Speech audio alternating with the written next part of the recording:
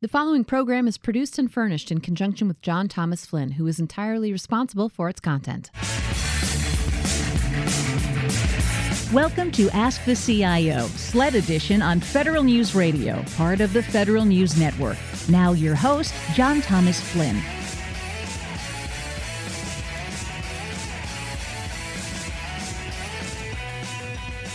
Good day, everyone. We're going to continue our conversation today with our guest, New York Governor Andrew Cuomo's Chief Information Officer, Bob Samson. Last week, Bob regaled us with his description of the key megatrends that would guide the New York way, as he put it, in the state's upcoming endeavors, including ubiquitous computing, the increasing importance of data, cloud computing, cyber embedded in everything, and how all four will provide the innovation that is accelerating everything New York State does. Bob, let's begin with everybody's favorite, security. What is the New York way when it comes to cybersecurity? Yeah, under this governor's leadership, our cyber expenditures have increased 50x. So if you go from where we were to where we are, as a percentage of our IT budget, we probably spend more than any other state. Now, there's a reason for that, is that we are probably more widely attempts on our systems than any other state. But that's just the nature of being New York State. You know, we're a big state. California is a big state. Ohio, these are all big states. They're more vulnerable to these kinds of threats. And, you know, as ubiquity has increased, so has your cyber threat sort of horizon. And so you need to be attentive to this to stay ahead of these. You're installing cameras on your network.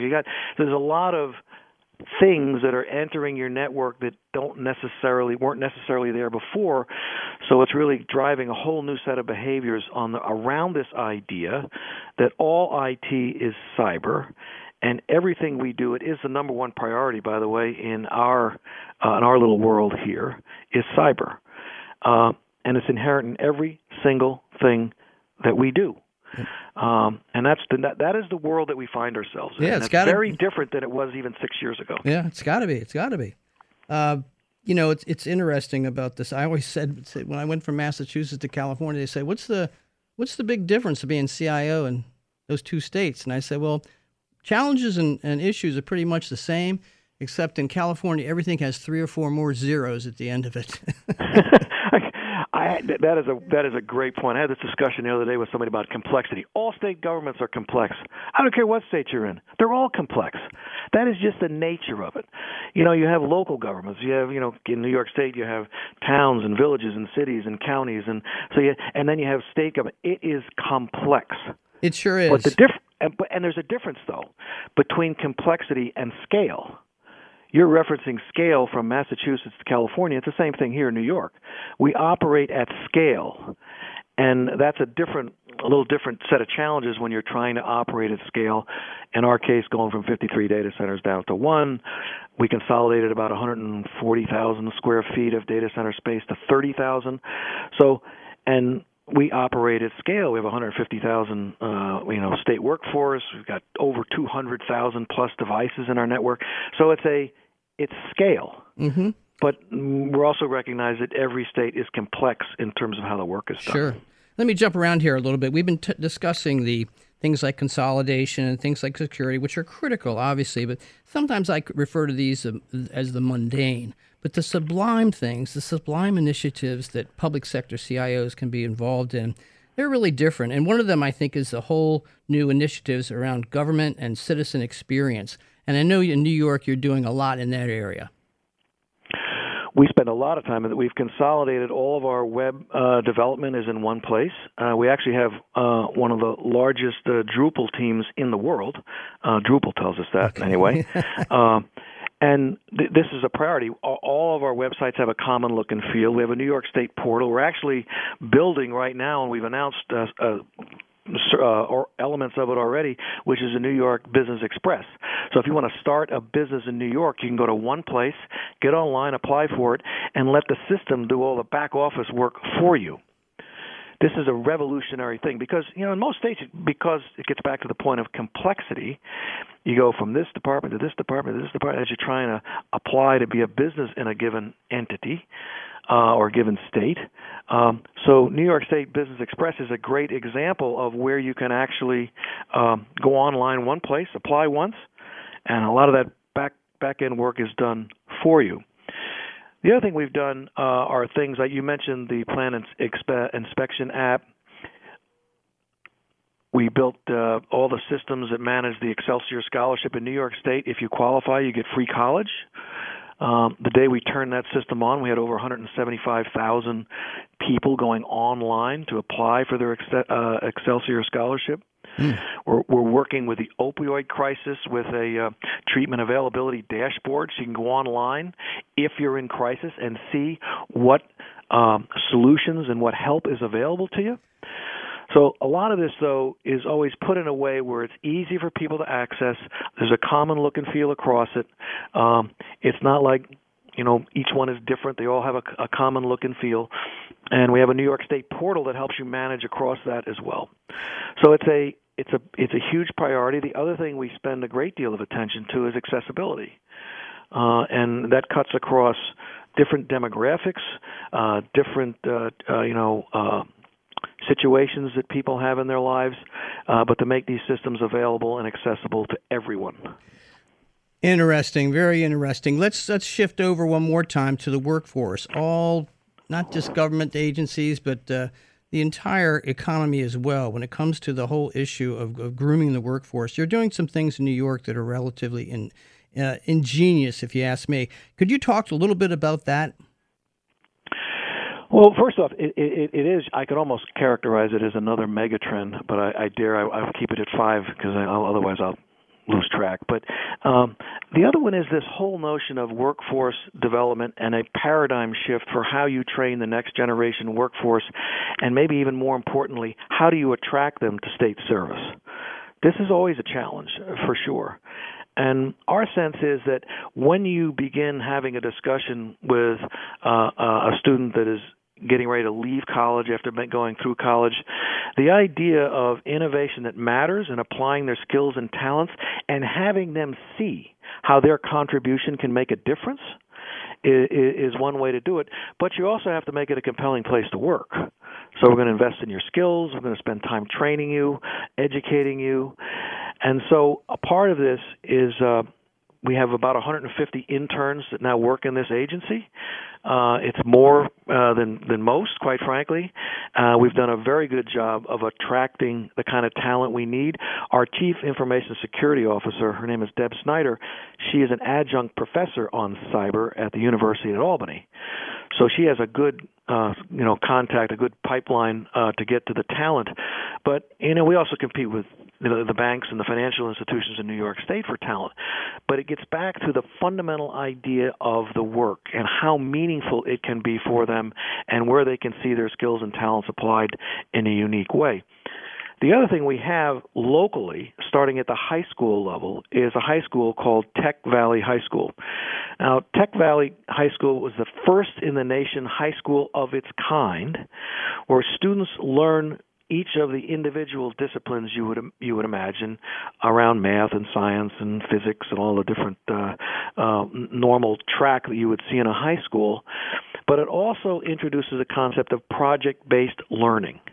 So as part of their project in that school, they work on a challenge that needs to be addressed. And they work collaboratively as a team. Each one of them has their skills and talents, and they bring those to bear on solving a problem. It's problem solving. It's applying the academic credentials you are gaining in a way that allows you to see the benefit of what those skills can provide. So this project-based learning idea is a whole new paradigm. If you get a chance, you could go take a look at they have a website, Tech Valley, I think it's .edu or something like that. I'm not sure I get the website for you, but it's a new way to learn. Because when you come here, much of the work we do is centered around doing projects for agency built on our idea of innovation that matters. We conduct a thing called innovation summits with our agencies, and we try to identify what their grand challenges are. Mm-hmm. I define a grand challenge as something that maybe heretofore they thought might have been impossible to solve. Sure. But because of how we operate both at scale and in the consolidated fashion that we work, we have good proximity to the assets we've been building and the skills that we have across the organization. And I dare say we're in a far better position than we've ever been to begin working and addressing these grand challenges that these agencies have. You know, one of the things that we've discussed over the years, it seems, procurement reform and regulatory reform, but another one is that I've found very, very interesting, and I know New York's been looking at this too, and that's the issue of performance measures, performance management. It's one of those ideas in government that's really not gotten the traction that it has, obviously, in the private sector. Are you looking at that in New York, and what are your ideas around that? Well, first off, I should send you a copy of our strategy. Our strategy document highlights key areas that we measure ourselves against, and one is performance. In our world, there's a lot of performance. There's literally hundreds of performance measures. I mean, if you take our chief operating officer, in any given year, she makes 60,000 plus changes, updates to our infrastructure. Both our network infrastructure, our Excelsior cloud infrastructure. It's incredible. It's an incredible scale just by itself. Now, the way we measure ourselves is with our clients. So our clients have certain expectations of it. This goes beyond SLAs, by the way. I think SLAs is more of a quaint idea. It's really, are you doing the little things for your clients? I mean, we can talk about the grand challenges and solving those, but how good a job are you doing executing on the things like getting computers, rolling out workstations, getting printers in their hands, things that you might consider to be mundane or the little things, but it's having the right performance metrics that measure starting at that level to make sure that you're executing on that strategy in a way that they're satisfied with what you're doing. Because if they're not satisfied with you doing the little things, you're going to have no credibility to have a discussion about doing the bigger things. Well, that's very true. In fact, I think the whole issue of performance measurements in government is critical to this century. In fact, I always look back at Chesterton, Gilbert Keith, old GK used to say, I'll paraphrase him, he used it about Christianity, but I use it about performance management. And performance management has not been tried and found wanting. It's been tried, found difficult, and abandoned. And that's what happens so many times because it is hard. It is, and a lot of times there's a lot of resistance to that kind of thing, particularly in the public sector. But that's where we're going. It's like you said. I mean, people are interested. It's front page news in California now about how long the lines are at the Department of Motor Vehicles. I mean, the public doesn't want this anymore. They want it fixed. They want it to be like Amazon or like any of the other technology companies that are so prevalent in Silicon Valley and places like that. It's not happening the way it should. That is so true, and it's, you can compare yourself to other states. Maybe that's a good idea. We tell our people, I don't compare ourselves to other states. I compare ourselves to Amazon, compare ourselves to Google, compare ourselves to Apple at the job that they do. And that is what the citizen expects. That's what our employees expect. We have 150,000 employees in New York State. They can go online and, 2 mouse clicks and they get some package delivered to their back door. That is the level of service you have to provide. It can't take weeks and days. It's got to be done exactly as they're used to seeing it done when they're not here. Yeah. So that's sort of the grand sort of challenge to make sure you're living up to that level of expectation and standard, because that's what people want. That's what they're demanding, actually. Absolutely. Well, this is the last question, Bob. There are 36 gubernatorial elections in just a few weeks. In fact, one in New York's. And I was talking with, I mentioned earlier, Doug Robinson, the NASCIO executive director, and he estimates at least 15. And in fact, it could be as many as 20, maybe new governors and new CIOs come early 2019. What advice do you have for them? Well, if a new governor is coming into their state, the first thing is to get in front of that new governor and talk about how meaningful technology can be to transforming the citizen and business experience in their state, to improve outcomes. And you can start with things like, we're going to improve child welfare. We want to attack sex abuse, human trafficking, some of these grand challenges that not states face, but society faces. And each one of those, every single aspect of state government, every single aspect is touched by technology.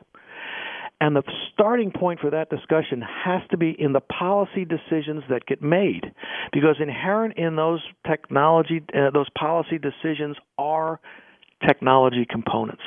It touches every aspect of it. That would be the message I would want to communicate to a new government. It touches everything that you do, and perhaps more importantly, everything that you want to do. Mm-hmm. Well, I would add my advice and just say it's great to have a plan, and a sage-like commission like yours to provide such a foundation would be critical. Hope they do it. Well, but remember, in New York, the starting point was with our governor, who saw technology as being horizontal, transformational, and the need to be secure. That was visionary. That was a visionary idea that captured everybody's imagination to say, you know something? We got to go, and we got to move fast. And that's what happened. Well, it's been great talking with you, Bob. Sounds like you're really enjoying yourself. I'm having a blast. I work with wonderful people, and that's what makes the difference. I know you know that better than anybody.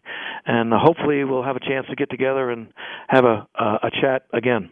And with that, we will conclude our interview with New York State Chief Information Officer Bob Samson. Thank you, Bob. And please join us next week for an exploration of novel approach that the Commonwealth of Pennsylvania has taken, utilizing data analytics in a very interesting and a very, very important way, which you'll hear about in just a second. Here are just a few excerpts from the interview with Dr. Perry Rosen, the project director of the Garrett Lee Smith Youth Suicide Prevention Grant. Currently, suicide is the second leading cause of death among youth.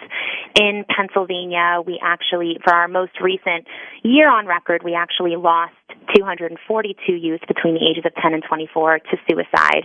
And other data that we've collected, so in Pennsylvania, we do the Pennsylvania Youth Survey. It's a voluntary survey that schools can participate in, and it's very similar to the National Youth Risk Behavior Survey that looks at a whole range of, different risk and protective factors that students are dealing with in schools. And with this Pennsylvania Youth Survey, we are able to, hear directly from youth. It's self-report. It's administered to middle and high school students. And from that survey, we know that it's about 1 in 6 students that report seriously considering suicide in the prior 12 months. And it's about 1 in 10 that are actually reporting that they attempt suicide. And then looking more at some of the risk factors, mental illness, it gets into some depressive symptomology type questions, and students are reporting, so it's up to around a third of students at the statewide level that are, reporting that they are, feeling sad and depressed most days during the past 12 months. That was Dr. Perry Rosen, the project director of the Garrett Lee Smith Youth Suicide Prevention Grant. She also had something very interesting to say about the broader screening efforts that could reach beyond just suicide, but a whole range of youth behavioral aspects. We've actually done a lot of work through this project to help schools think more broadly about their suicide prevention efforts. So, typically schools have really taken a reactive stance. So once a student comes forward and makes a comment or a statement or has demonstrated some other warning sign, they've stepped in to intervene.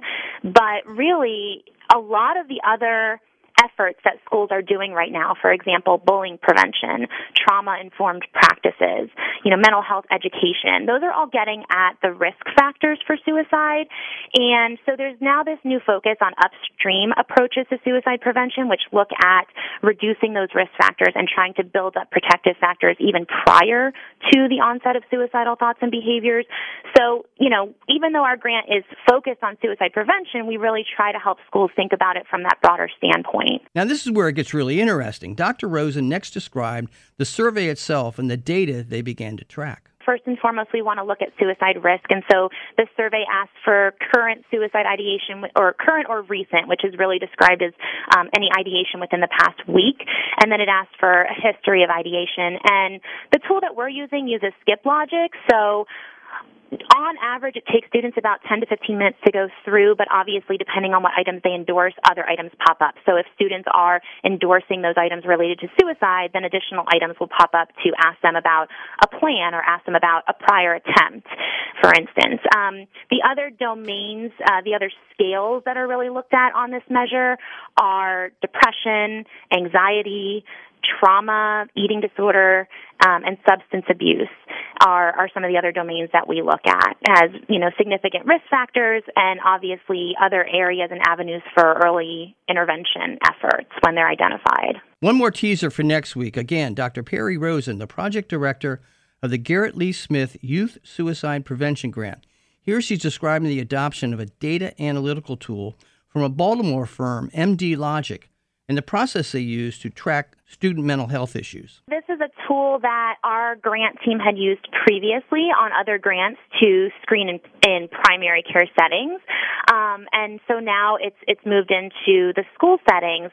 And everything, it's actually the platform that we're using is very easy. It's easy for us to kind of pull that data, and it's also easy for schools because everything is web-based.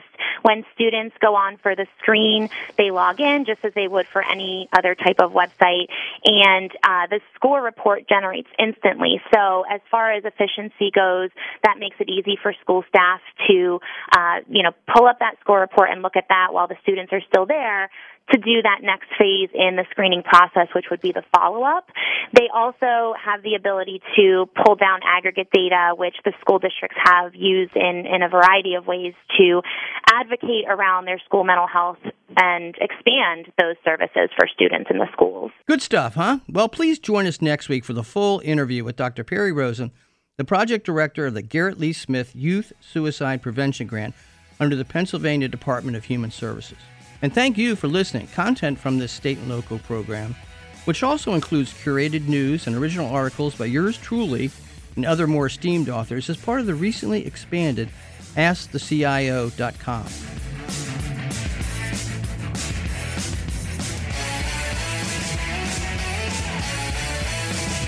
Hope you can join us each Thursday at 11 a.m. Eastern Time, or listen to a podcast afterwards. Until then, bye for now. I'm John Thomas Flynn.